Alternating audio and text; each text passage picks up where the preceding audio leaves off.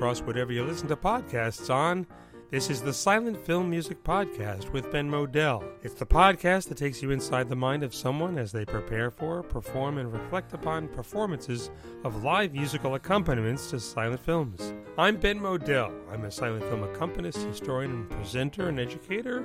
I'm your host, and I'm joined, as always, by co-host and co-producer Kerr Lockhart. How are you, Kerr? Hi, Ben. It seems like you've just turned the corner on a whole lot of plate spinning. There was equal measure of distributing and playing live. It was all sort of happening all at once. Yeah, there's quite a lot. We should just mention to folks tuned out for 25 seconds. This is episode 58 of the Silent Film Music Podcast, and we're recording mid-May 2023 for posting later in May. This has been a long slog, if I may use that expression on television.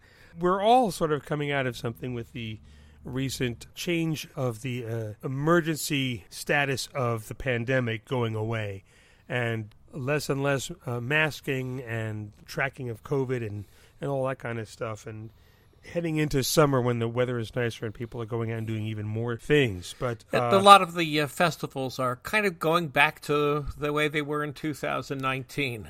Oh yeah, they kind of are there, and some of them are doing hybrid presentations, which a lot of venues are doing. Just in general, I know that a friend of mine had a performance of one of his one-man shows, a play called Courage. It was written and performed by John Pielmeyer. I couldn't make it, but I saw in the announcement, it's also streaming. So I think everybody has sort of adopted this live, but also on Zoom later.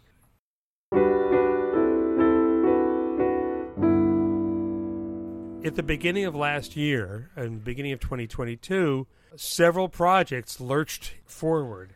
Everyone had enough focus or determination or whatever to move things forward. So Andrew Simpson got in touch with me about his Borzage project, and John Morsalis got in touch with me about his Lon Chaney Volume 2 project. I had also did a Kickstarter for the Raymond Griffith films, simultaneously with having licensed 2 Tom Mix films to TCM. And the licensing fees from that would cover the production of those films and the restoration of them. And at the beginning of 2022, I figured, I've got 1 or 2 shows a month. We're not a business podcast, but I think it will be interesting with the Tom Mix to simply put it out without the pre-order built-in element of Kickstarter, since Kickstarter for restorations, that's really what you're doing. It's a pre-order. And I know you've done titles in the past. I think the Marion Davies, some of them came out without Kickstarters. Some of the Marion Davies films were Kickstarted by Ed LaRusso. Mm-hmm. So he had that element of that. And then what I did with Beverly of Graustark was that it was a limited, quote-unquote, limited edition Kickstarter where it only ran for a week, and I was only taking X number of backers because it really is a lot. And this is what I was sort of leaning toward, is that I figured, I have time to do production and then order fulfillment on a Kickstarter while shepherding these 3 or 4 other projects, plus a 5th volume of Accidentally Preserved, sourcing something from John Morsalis also. And I thought, I had plenty of time, and then all of a sudden, Labor Day last year, all of a sudden, we just came roaring back. We went from 2nd gear to 5th, or whatever you want to call it, and I would talk with people. I said, what just happened? In the middle of October, we're all just, we've had, 17 juggling pins thrown at us. Go! And a lot of people I spoke with felt the same way. And so I want to honor all the in-person bookings that are coming my way, and honor the fact that people want me to come out and play and to perform in person, while also dealing with these several trains that have left the station. And then also this was further compounded by last year, not only I, but pretty much everybody else working on the Undercrank projects had life stuff happen that just made their individual pieces of the puzzle take them a little longer. It's just what happened. I'm not upset about it. It's just we all had stuff like, I can't do that this month. I can't record for 6 weeks or whatever, which made things take even longer. And it's really only this week when I'm just sort of realizing, I'm kind of done.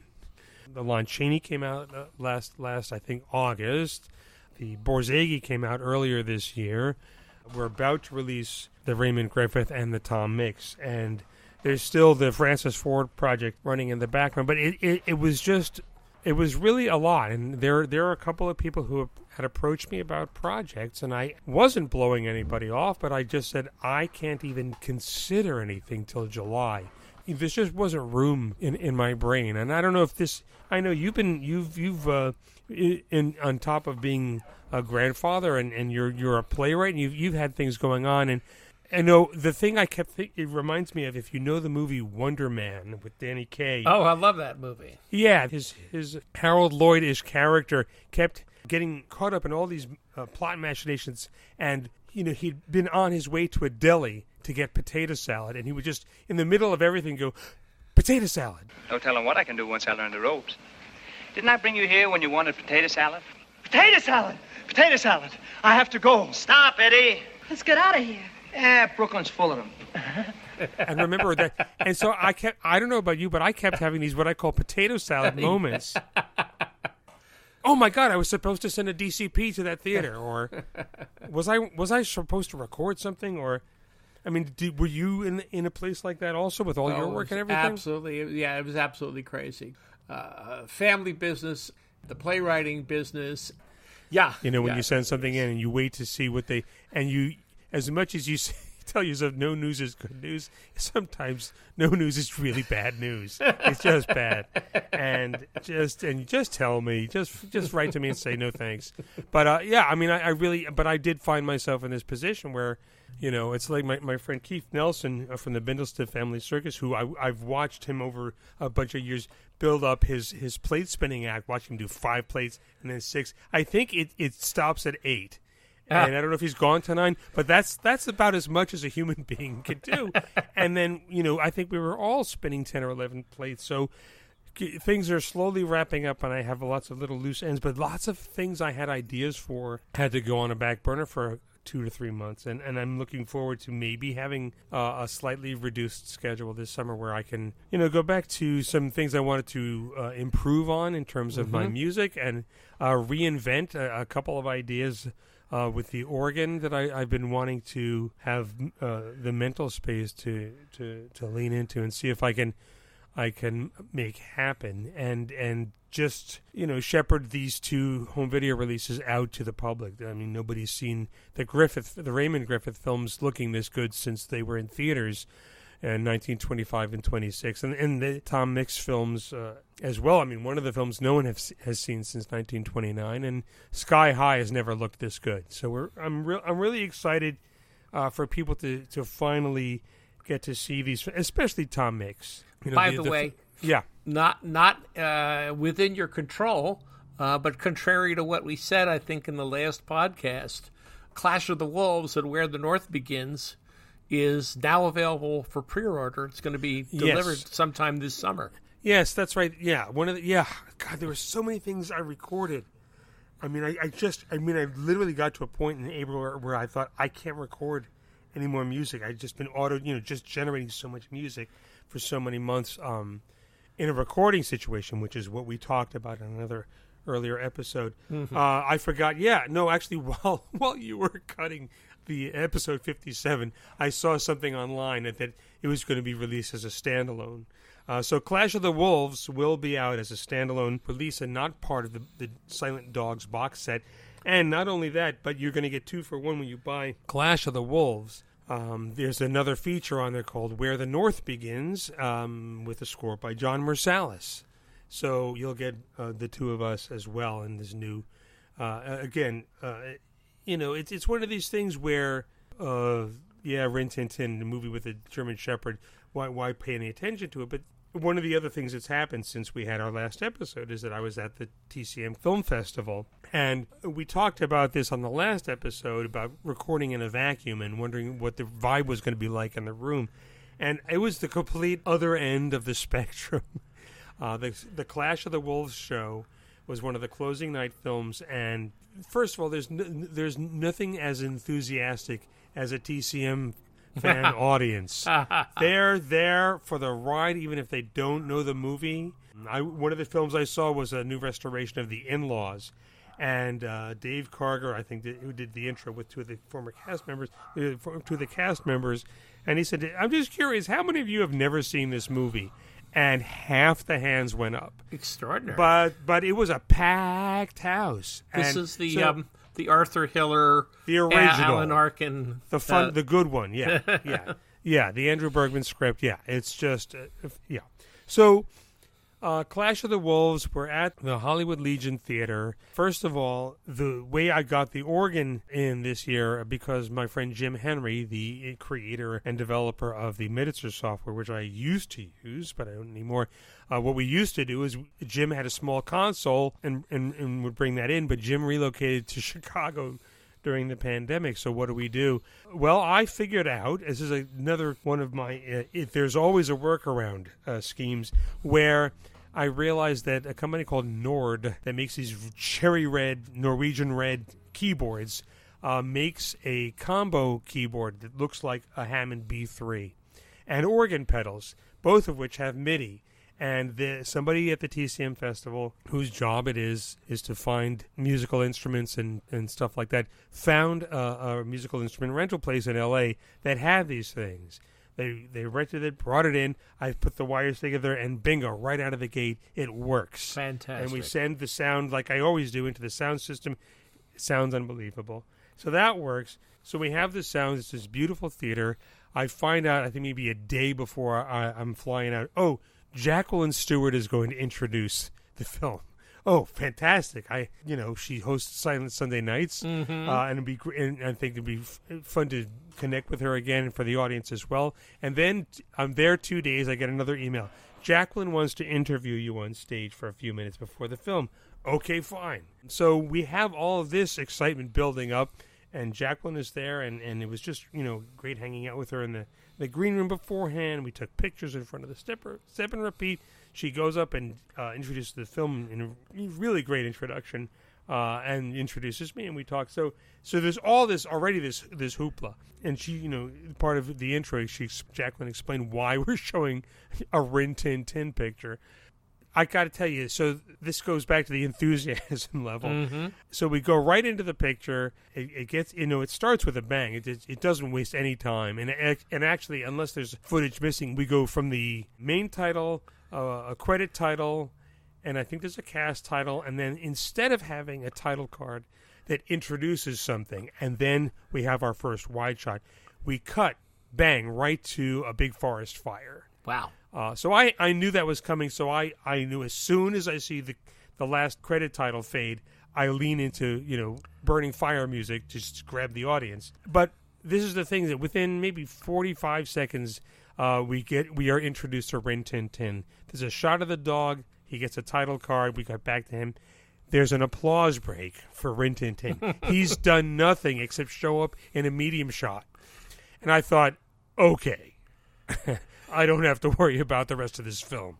And the audience caught the cue without... they saw Rin Tin Tin, and they knew he was the hero of the picture and burst into applause. Oh, that's fantastic. And I thought, oh, okay, this is Batman or Superman, but right. with they were on the ride, and all the way through there were moments where the bad guy, the guy in a fedora with a thin mustache with a sneer, he got booed a couple of times. There were moments when Rin Tin Tin jumps off of a roof and lands on him and attacks him, and the audience cheers. I mean, and it's not one of those things where an audience is told, "Oh, please boo and cheer and all this stuff," but it just happened organically, and it was just so exciting to see that the film had that effect in an audience setting. And I hope if anyone listening is at an art house or works for one or knows a friend who programs there,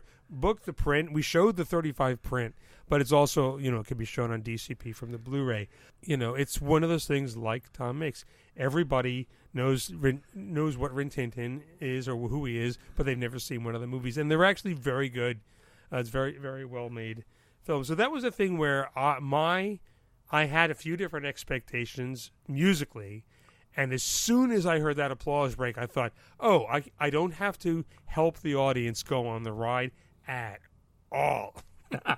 I could actually just sort of lean back a little bit and not really worry about it, just find where my themes go and just follow it. But it was really, really exciting. And the really cool thing was that in Jacqueline's introduction of me, she mentioned the silent comedy watch party, and it got a little hand from the audience. We had a lot of watch party fans there. There was one guy, Doug and his wife, Sarah. He came to the show wearing a Steve Massa shirt. And I got a selfie with him. And there were people coming up to me who I did not know, who just came up and said, "Thank you for doing the watch party, and it just helped me get through the pandemic." And I've told, of course, Susan, and Steve, and Mana, and Crystal, and Marlene about these encounters. But it did happen a number of times. You just recently had a new episode from the Nasty Women collection. Yes. How did that go? Did you seen responses of people been, coming back to you? The comments and email that I've seen that have been posted have been very positive. Somebody sent in a contribution to the show over through PayPal, and in their message said that they were so glad to see him that they've ordered a copy and stuff like that. And the ironic thing is we were, Maggie Hennefeld, who along with Elif Rung and Kainicha were our guests, who were two of the three co-curators of the set, along with Laura Horek. In Maggie's introduction, she mentioned the origins of why they decided to call this cinema's first Nasty Women without mentioning a certain former president's name. And we all thought, yeah, well, that's so far in the past. And then he used the phrase on CNN earlier this week, and I thought, well, I guess it helps. Maybe it will help promote the set. Maybe the algorithm will boost. I don't know. Good marketing move. But the films went over well. People really enjoyed seeing them, and I had said to both Maggie and Elif, as much as we all think, everybody knows about the set, there are lots of people who have absolutely no idea what it is, and so we were happy to have them on. Thrilled that Kino Lorber allowed us to share the films with a watermark, and it's a 90-minute infomercial for this set, which it's 4 discs, 99 films. It's just and I think what a production. What wasn't clear, I think, when the release first came out, the thing I think to really emphasize is they decided for this box, theoretically there will be more boxes, but for this one they deliberately decided to focus on comedy. And sure. Although there are some Western shorts, I think, on one of the discs. Dramas, yeah, but it's mostly comedies, yeah. Male silent comedians fall into basically 2 categories: they're dumb or crazy, or both. Mm-hmm. But the women are anarchic and rebellious, and gleefully so. Yes, it's a different thing. Sometimes they might be not dumb; they might be dizzy. Yeah. To use the term of 100 years ago. Yeah. They don't do dunces. They do kicking up heels against society. Yeah, yeah. Then the films are lots of fun. So we were happy to have have them on that episode and help promote the box and the films and those great comedians from over 100 years ago. Well, let's take a little pause to refresh. Here is something that I recorded in February, and I love sharing this when it comes up. And I remember to bring my recorder and to actually record this. Every year I do a show at the town school in Upper East Side of Manhattan, and we always do something for the 4th graders. But if there's a fit in the schedule, they arrange for the kindergartners to come in and do a separate program for them. I just show them Oranges and Lemons with Stan Laurel, because it never fails. And here's about a minute and a half of my recording of my live performance, augmented by a room full of 5-year-olds screaming their heads off with laughter. These people don't know anything from what is a silent movie, what is a black and white, what is a microphone. They know nothing except, here, watch this. And it's about halfway in. This is it starts about a minute before Stan winds up doing a version of the Dead and Alive gag with one of his co-workers. Here it is from February of 2023. A couple of minutes of Oranges and Lemons with Stan Laurel.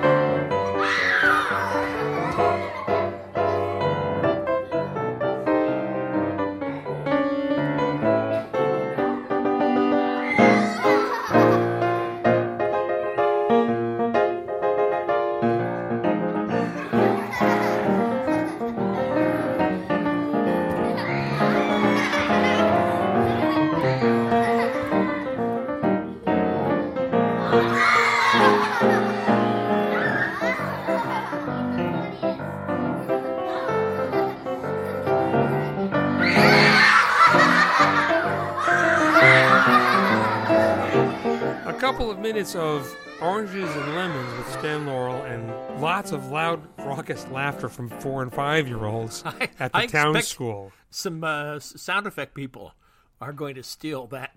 Oh, that gosh. clip. I love sharing that with people because they have no expectation.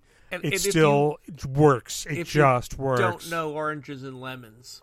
Seek that one out on YouTube. It's one of the just really dumbest no-plan movies. Clearly, they just said, here's our setting. We have wooden boxes and fresh fruit. What can we do with that? You know, we've all been doing stage slapstick for years, some of us from Fred Carno and from us this and that, and there's no real plan, but we're just going to do all the gags we know. Yeah, and Stan is an arsenal of physical comedy gags, and that's what I tell the kids. They're 4 years old. They can't read the titles. I say, all you need to know is there's this funny guy. His name is Stan. And the first half of the movie, he's picking oranges off of trees. And it doesn't go so good. And then the second half, he's in a factory, and he's trying to pack the oranges into boxes. That's all you need to know. And that's all they need to know. And it just, they connect with what they're seeing, and it's fun, and it's a shot in the arm for me, and reassurance that, you know, there's something about the way silent film and its language in what I call the silent film universe, it just works. You know, the less you think about it and worry about, is anybody going to like this or that? And, you know, I just finished teaching my course at Wesleyan, and again, my students had almost no reference whatsoever for silent film, and we went everywhere, all the way from one-reel dramas from the early teens all the way through The Crowd. And there are some films that were a little harder to follow, like Warning Shadows, which has no titles and very hard to follow. And there were some films like The Mark of Zorro or the Keaton films that were very easy to, but they still work. They don't need any kind of accommodations per se to understand it. So that's why I wanted to share that little clip of kids. So if you know of any, go ahead. Goes in the top drawer of audience development, which you say is the main audience part preservation. of your agenda. Yeah, so if you see any silent comedy film shows happening this summer, and there will be some of those, and you have kids, grandkids, nieces, nephews, people you babysit, take them to the show. I will be playing For Safety Last at the Jacob Burns Film Center in July. Check their website for the schedule on that. It's a matinee. Bring kids to anything like that, because that means that they won't run away when you say Charlie Chaplin or Buster Keaton to them, or the word silent. We're also gearing up for Josh Mills and I and Fantagraphics and Pat Thomas. We are gearing up for the publication date in July of the book Ernie in Kovacs Land. To paraphrase what he used to have as an announcement at the beginning of his shows, is the shortest 279 pages in publishing. They just seem long. All of his shows, the shortest half hour in television. It just seems long.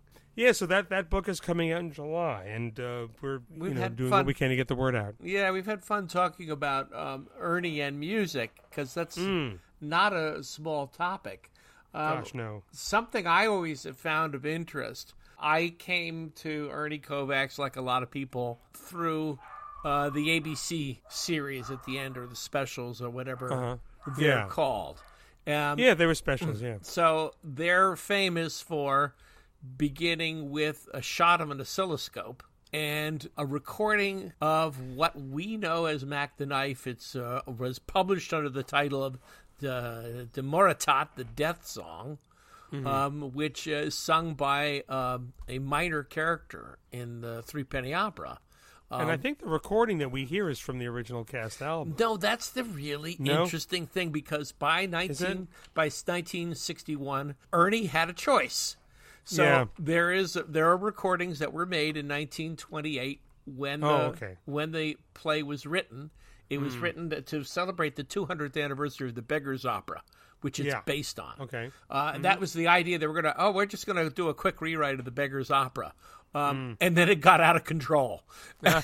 And they wrote a whole different musical. Und der Haifisch, der hat Zähne und die trägt im Gesicht. Und Mäkis, der hat ein Messer doch das Messer sieht man nicht. And those were very popular recordings. They even made it here to the States because when Kurt Weill met George Gershwin congratulated him on those wonderful Threepenny Opera recordings, but he's got to get rid of that terrible girl singer with the scratchy voice, who was, of course, Weill's wife, Lotte Lenya, who was sitting there at the table. Gosh. Oh. They called it, I think, she had an Ichikadichka voice. Meine Herren, heute sehen Sie mich Gläser abwaschen und ich mache das Bett für jeden. Und Sie geben mir einen Penny und ich bedanke mich schnell. Und Sie sehen meine Lumpen und das lumpige Hotel. Und Sie wissen nicht, mit wem Sie reden. Und Sie wissen nicht, mit wem Sie reden. But so that was the recording for 30-some years. Yeah. Then 1954, Mark Blitzstein writes an English adaptation, and it really is an adaptation. It is kind of its own work. But it does bring the Moratat to the attention of the English-speaking world. Oh, the shark has pretty teeth, dear, and he shows them pearly white. Just a jackknife has Macheath, dear, and he keeps it out of sight. Before that, there'd been one production that opened in 1933 and flopped. So that's all the people knew. They might have seen the Pabst film, but that was not anything that was going to make this an American popular song. What happened is in the same year, Dixieland expert Turk Murphy actually thought that this song would suit Lewis. He makes an arrangement and gives it to Lewis's producer at Columbia Records, George Avakian. Lewis takes a look at the charts. He loves it. He's going to record it. For some reason, Lotte Lenya was actually in the studio when the recording was made, and her name winds up in the lyric.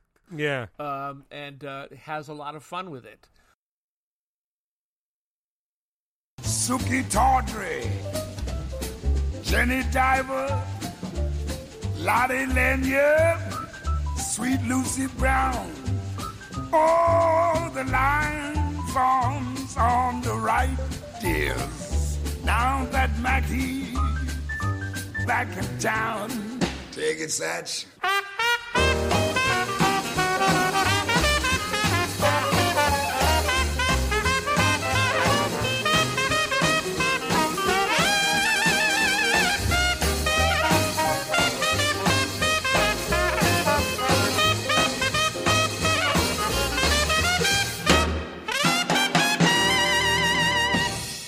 That's 1954.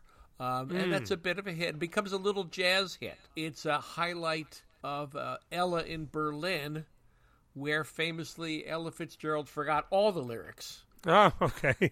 And she just improvises a whole new set of lyrics to it. But so you heard it.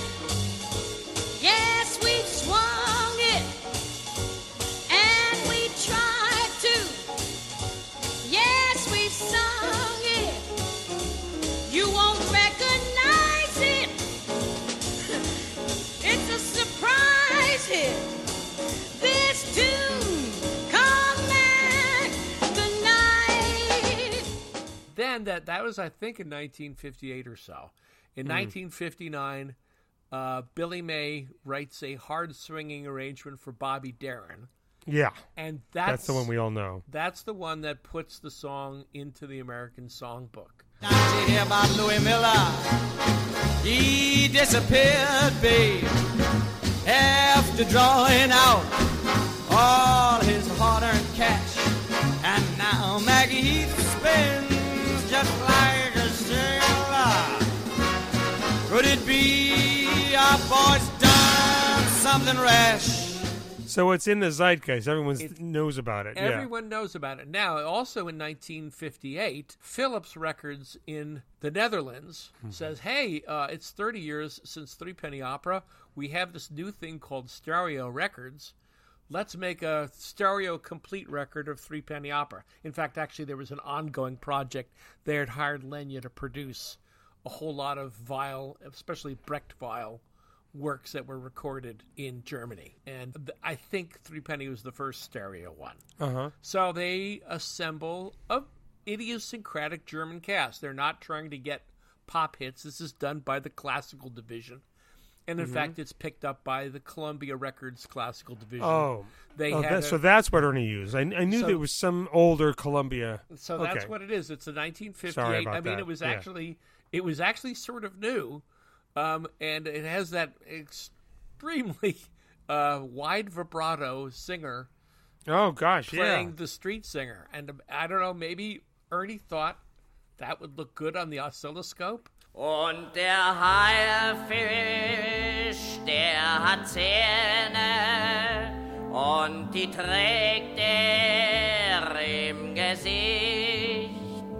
Und McKees, der hat ein Messer, doch das Messer sieht man nicht. Who knows? His choices are just so beyond being out of left field. But it maybe it was just a sort of a flip on the idea that Mac the Knife was so well known and such this big swinging hit. Oh, I know. I'll just take this really dry German language version and throw. And he was doing that with the Dutch Masters commercials also, where you have these slow and steady sight gags with this very slow and steady piece of music. Long build, yeah. I'm just imagining the ABC executives sitting down and say, well, I don't. This is funny. Maybe I'll have one of those great bathtub gags, and they're sitting down to watch the tape of Ernie's new show, and out comes "Und der Haifisch."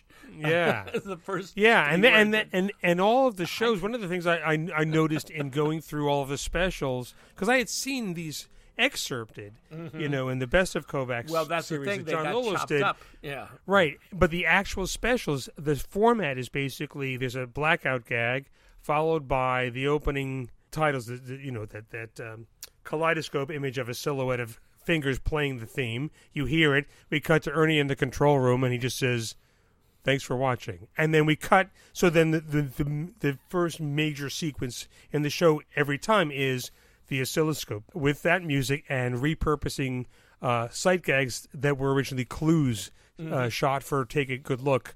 All right, I always think of only you and Josh would know, because those sight gags are so famous.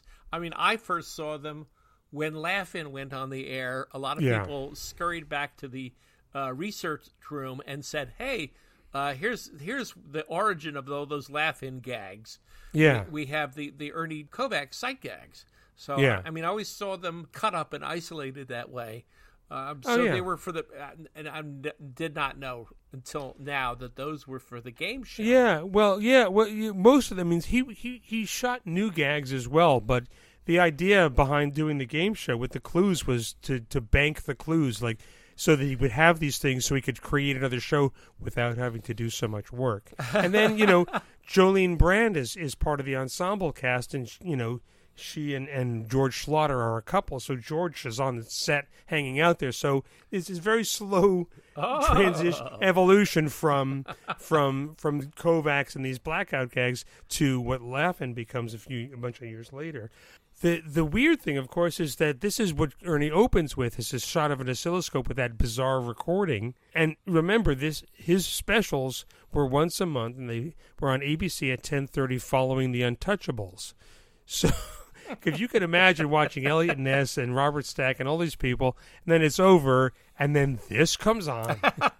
Well, and you were either most of America said, "Yep, time for bed," and then all the people who were the Kovacs fans, that's when the house, everything stops and we watch this. But it's an unusual musical choice. You're absolutely right. Yeah, well, that's when BBC Two ran Monty Python. Was Sunday at 10:30. Yeah. It's as Ernie's publicist, Ernie and Edie's publicist, Henry Bollinger, told me. Yeah, that was a bargain basement time slot.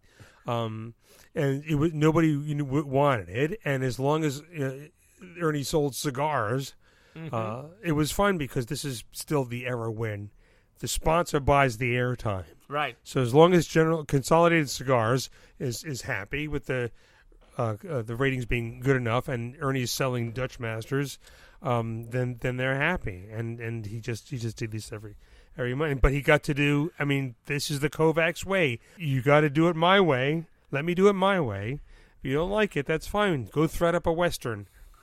And so he had complete creative control, and I don't know if the people at ABC had any say. They may have thought, "What the heck is this?" But again, he was smart enough to make his place a safe place where he could do it his way. Yes, yeah.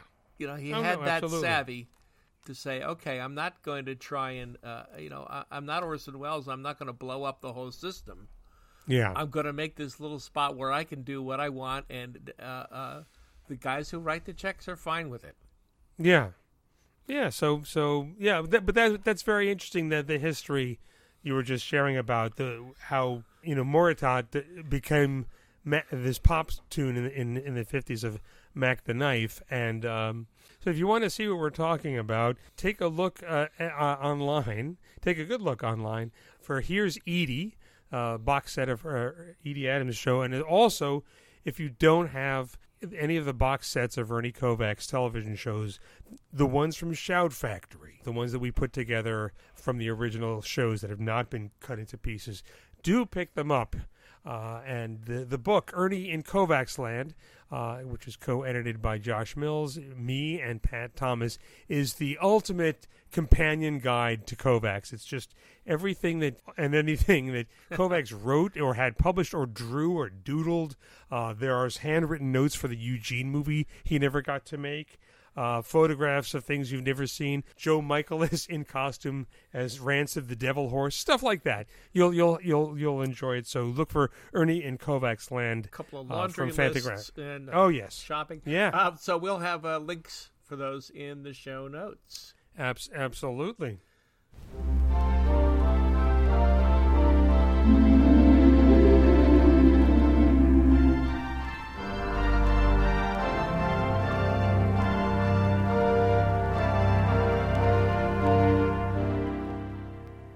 June 2023 is the 10th anniversary of my first DVD release for Undercrank Productions. June 2013 is when I released Accidentally Preserved Volume 1. You couldn't have had a more apropos entrance into being a video distributor. I mean... How so? Well, that you really sort of walked backwards into it. I mean, it's actually called Accidentally Preserved. Like, I never... Yeah. This is a release I never meant to do. Right. And the film, just like the way the films, nobody thought, we'll be saving these for generations. It was never the idea behind launching the Codoscope library in 1925. But that was my first release, and in honor of this, and this is like maybe the one thing I'm appreciative of Facebook for, is that in December of last year, of 2022, it popped up a memory. Oh, this is your first Kickstarter, and I thought, oh, wait a second, this happened 10 years ago, and I thought, oh, that means that the release of Accidentally Preserved is coming up 10 years from whenever that was, which is June of this year. So I've spent the last 5 or 6 months making an event out of the fact that it's our 10th anniversary.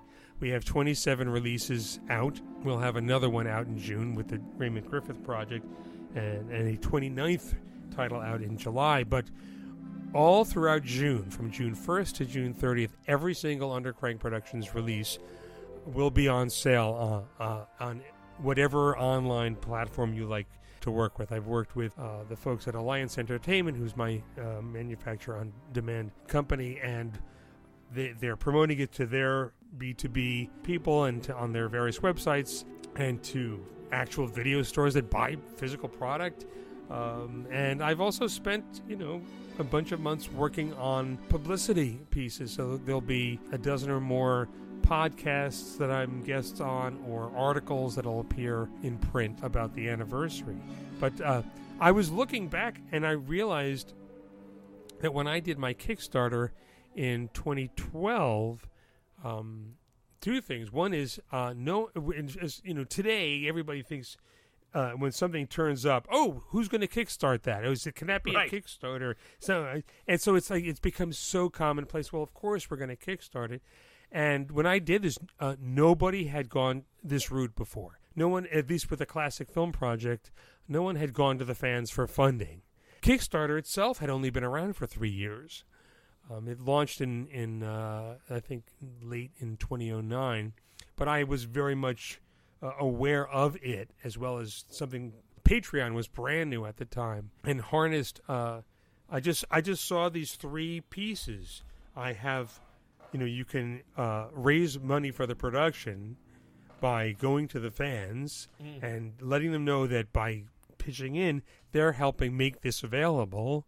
And then by doing it as manufacture on demand, I don't have to make 1,500 of them, stick them somewhere, and then hope for the best. And then also by having not only a good product, but this is the fourth prong, which is a box art. And I'm just lucked out with having worked with Marlene Weissman for so many years at that point. I just asked her to create the box art for this, and because one of the things I realized is that the artwork is your first line of defense online. If it looks self-published, it looks self-published. But if you make it look like it isn't, nobody knows that it's self-published. The other thing that starting what turned out to be a label was out of an interest in picking myself, as opposed to waiting for somebody else to pick me. There are only so many film accompanists, and there's only so many of us who get chosen for certain home video projects with the certain number of other distributors and home video producers, and it's not always me. And I thought, well, I wonder how else I can get my work out there. Mark Roth and his Real Classic DVD label was supportive of what I was doing and had me score tons of things for them, and which was a great opportunity for me. But I thought this would be a way to do something like that. And then my second project was The Mishaps of Musty Suffer, where I was going to get stuff instead of from my own collection, but from the Library of Congress, and that turned into my the co-branding deal that I now have had with the library for the last 8 years. So, but this was I just wear enough hats to know how to produce a DVD and to release it and to do publicity. I've just taught myself how to do that, and one of the things I've learned is that when you tell people or somebody says, "Oh, you got a lot of publicity," it's something that you don't receive. You literally get it. You have to go and get it. It's what a lot of people think earned press. Yeah, I mean, a lot of people think, oh, such and such a newspaper must think you're a big. No, you have to. You spend years developing connections and relationships with people who are writers and who like your work. So, really excited to be able to celebrate the 10th anniversary by lowering the prices on everything, so the people who don't know about the filling out the landscape non-Mount Rushmore titles that the Undercrank has released can get their feet wet. And for the completists out there, they can fill out their Undercrank shelf. I think you undersell some of these titles. I think with the Raymond Griffith and Knighthood was in Flower, or just some that come to mind immediately, which are at least small landmarks in silent film history. Oh no, absolutely. These are titles where they wouldn't sell enough units to warrant the kind of resources and attention and focus that some of the other outfits would be willing to invest themselves in. And that's not a dig at them. I don't blame them. Mm-hmm. And my feeling is like, oh, you don't want to put this out? That's fine. I'll put it out. Mm-hmm. You can do the big box sets and the Keaton restorations and whatever. That's great. We're all doing the same thing, but these are the films you went to see. in the teens and 20s while you were waiting for Harold Lloyd to make his next feature. And they deserve an audience, and they deserve to be seen. And I feel like not in some cases, some parts of it are about filling out the landscape, and in some parts of it are about restoring the reputations of people like Douglas MacLean and Marion Davies. I mean, it's been a great year for her with the publication of Laura Gabrielle's excellent biography of her, Captain of Her Soul. Now you can actually see the films and find out, they aren't stuffy costume dramas that nobody liked. They're actually really good. And yes, Marion Davies is a brilliant performer. And same thing with Raymond Griffith. And, Tom Mix had never appeared on TCM before the broadcast a week or two ago. And I'm pleased to have been part of this, along with everybody else who works on this on these projects. I mean, the big news is that this is not taking your medicine to see these films. This is not something you're worthy that you're doing. It's good because it's good for you. These movies are fun to watch. This is not. This is not eating your cultural vegetables. This is good stuff. Yeah. And it was meant to be fun 100 years ago, and remarkably, they're still fun now. We've talked about those things where cultural references have gotten a little difficult, but none of them negate the films. No, I mean, we remind ourselves that we're watching a cinema recording of a cultural mores or whatever that existed at the time, and it's an old movie, and this is where the culture was. But the films, if anything, I'm hoping that with the release of Sky High, somebody will, or some people will, dig into history books and newspapers and help us understand the plot line of Sky High, which part of it involves smuggling Chinese people into California from Mexico. And that part of the plot kind of disappears for most of the picture, and then it comes around again. But there must have been something in the news that sparked that off, because it's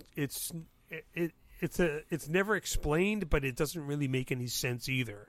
And it's really about smuggling jewels across the border, and also these other people, but it's never explained why. So I'm hoping that we'll learn more about that. But the main thing is that you're going to get to see Sky High looking as good as it possibly can, and with the original tinting and toning reinstated. This is something that Crystal, our associate producer, found the original tinting sheet, and then Catherine Pratt, who did our grading and who also did the digital restoration work on Sky High, reinstated the original tinting and toning. And now what tinting and toning is, originally, for tinting, the film's base would be a specific color so that the white or lighter areas would be that color. And toning is something where the film's emulsion would absorb a color, so the black or darker areas would be imbued with that color, sometimes both at the same time. So this has now been put back in digitally, and you'll see it in some places where you have both pink tint and blue tone. So you have some sequences, like during the climax, toward the end where Tom is flying a plane over the Grand Canyon, where you have blue tone or blue-gray tone and pink, because it's supposed to be taking place at twilight, and it's quite effective. We've become aware that the colorists are really important in these issues, even in a pure black and white film. So what does a colorist do with a black and white sequence? Why are they so important? Well, what you're able to do digitally, and this was happening even before digital, is that you could go shot by shot and correct the exposure. A preservation negative or a fine grain or master positive may have printing issues in it that need correcting. Some shots may be a few points too high or too low. So what somebody doing the colorist or the person doing grading does is they look at every single shot on a histogram, which is like a waveform or however you do it, but you're looking for where the black levels are in the original material and where they ought to be. Same for the white levels, and then there are various gradations within the grayscale where you're just either on a straight line, just moving where I guess it's called the gamma is as far as the gray tone, but you can also, if you have the time and the patience, adjust all the various gradations within that range, going shot by shot. And everybody has their own taste. Kevin Brownlow seems to feel that every shot should have some pure black in it. I don't think every shot has that necessarily, but that's what they're doing. So you're doing that, and there are sometimes there are printing anomalies that have to be corrected. So most of the Marion Davies films that survive were prints struck in the mid-30s, the nitrate, and then preservation negatives were made from them. And what we are discovering with a number of those is that 3 frames before and after every title card, because the titles are all spliced in manually, but whoever did the timing, meaning the exposure corrections when the negative was made, mistimed those sections all through the film. So the people with Chris Krause and Graham Brown, who have done grading on this, have had to go in and every 3 frames before and after a title adjust the exposure because they were mistimed. Well, and it's just how it depends on how it survives, and if you're lucky and have, what like was the case with the Edward Everett Horton films, it was off of nitrate. This is preservation made off of nitrate camera negative, so there was work to be done, but it wasn't quite as didn't involve quite as much elbow grease as some other films might have. Wow, that's fascinating. I've been a silent film buff since, I suppose, the late 1960s, but I'd say with digital technology, this is the best time ever to be entering it for the first time, because the quality of images you can see today with cleanup and stabilization and grading, it's never been less work to enjoy a silent movie and not apologize for it. And look, Tom Mix, he was one of the top stars of the era. I mean, we shouldn't have to explain him. This is a guy who is incredibly popular. Yeah. Well, hopefully this will be a springboard for other screenings and other projects. I know one of the films on the Silent Dogs set is a Tom Mix film called Teeth, involving a dog that bites somebody, and Tom, of course, defends the dog, and et cetera, et cetera. But there's that, and there's a film called Just Tony that I think UCLA has 35mm on that, and there's a few Tom Mix films out there, and there's always the Great K&A Train Robbery, which is a great film. I mean, it's a 1925 film, so there is Curtis McHenry as the extremely frightened cook on the train, but it's a fun movie, and I think that by putting these things out, it gets the films shown more. So maybe it'll lead to more Tom Mix screenings. I know the Gene Autry Museum in California is going to be screening Sky High in June. So that's something to look out for. And I think Cliff Ritalik will be accompanying that. And that's good. This is something that I'm discovering this year, is that I'm licensing a number of our releases on DCP for screenings, especially, of course, Marion Davies. Laura is doing a number of events, so the Marion films are getting out there. But I'm glad to see not only that the Autry Museum is showing Sky High, but that they're getting someone to come in and play. That's wonderful. The track is on there, and I encourage people, please hire a musician. I appreciate you wanting to honor the fact that I've recorded a score, but they can buy the Blu-ray and hear it.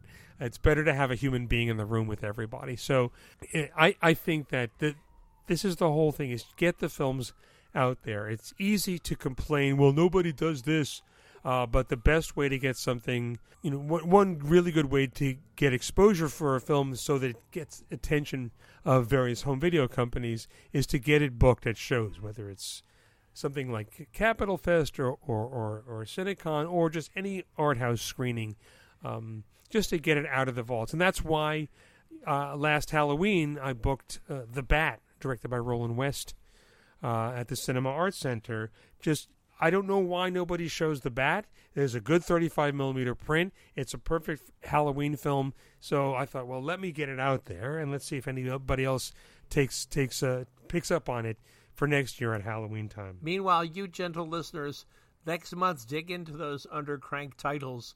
There's a lot of fun there. Marcel Perez is always going to surprise you. Yes, Douglas MacLean is going to charm you. Edward Horton, you can have fun. Put down Edward Horton, and then you do his dialogue. Just watch his mouth, and you can do it. Oh, my dear. You can do it along with him. Yeah. And Alice Howell, too. Alice Howell. Oh, my gosh. Yeah. It's all, I mean... Yeah, we usually do a commercial for one of the releases, but I think this episode and our next episode will be brought to you entirely by just everything in the catalog. There's just so much there that is stuff that you haven't heard of, but you should, and is worth discovering. So mark your calendar for June 1st. The Tom Mix is already on pre-order. It'll be out in July on the Raymond Griffith by the time we're recording in the middle of May, but by the time this episode posts, the Raymond Griffith DVD will be available for pre-order, and that'll be out in the middle of June as well.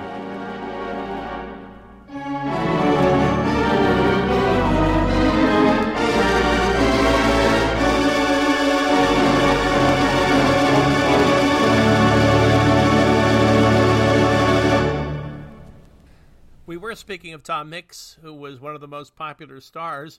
And we're also going to talk of one of the most popular films of the silent era then and now, acclaimed as the first Best Picture winner, Wings, with Clara Bow, Richard Arlen, Buddy Rogers, Gary Cooper, Roscoe Karn, some of and El Brendel. El Brendel. Luckily, you can't hear El Brendel, so he's a lot better. He's very good in this picture. He's good in this, and he's good in You Never Know Women, which is another silent that isn't all that well known. No necessarily a big point that I'm making by sharing this clip, but I played the film this week at the Williams Center, which is in Rutherford, New Jersey. They're doing a series they started a couple months ago called Art House Tuesdays, and once a month there's a silent film. And most months it's me at their Steinway. And the film they ran this month, in the month of May of 2023, they showed Wings. We had an example of my score on theater organ, I think, on our last episode, and so this is a chance to listen to the same thing on piano. This is about 3 minutes from my live score, recorded with my Zoom H2N close mic'd right on the piano. This is about 53 minutes into the film, and it's about 30 seconds before the moment where Clara Bow drives her Jeep into this small village where we see the troops are marching around. There's a brief moment where we see El Brendel doing a little dance, and then the German plane is suddenly spotted overhead. So that just gives you a little context for what you're listening to and why we go into this little jig for no apparent reason. And the clip ends with the moment where Charles, Buddy Rogers, and Richard Arlen get into their planes, start their engines, and they do that routine with each other. All set, okay, in which I have a theme, the all set, okay theme, and you'll hear that at the tail end of the musical recording here. Live in performance at the Williams Center in Rutherford, New Jersey. Here's 3 minutes of my live score for Wings.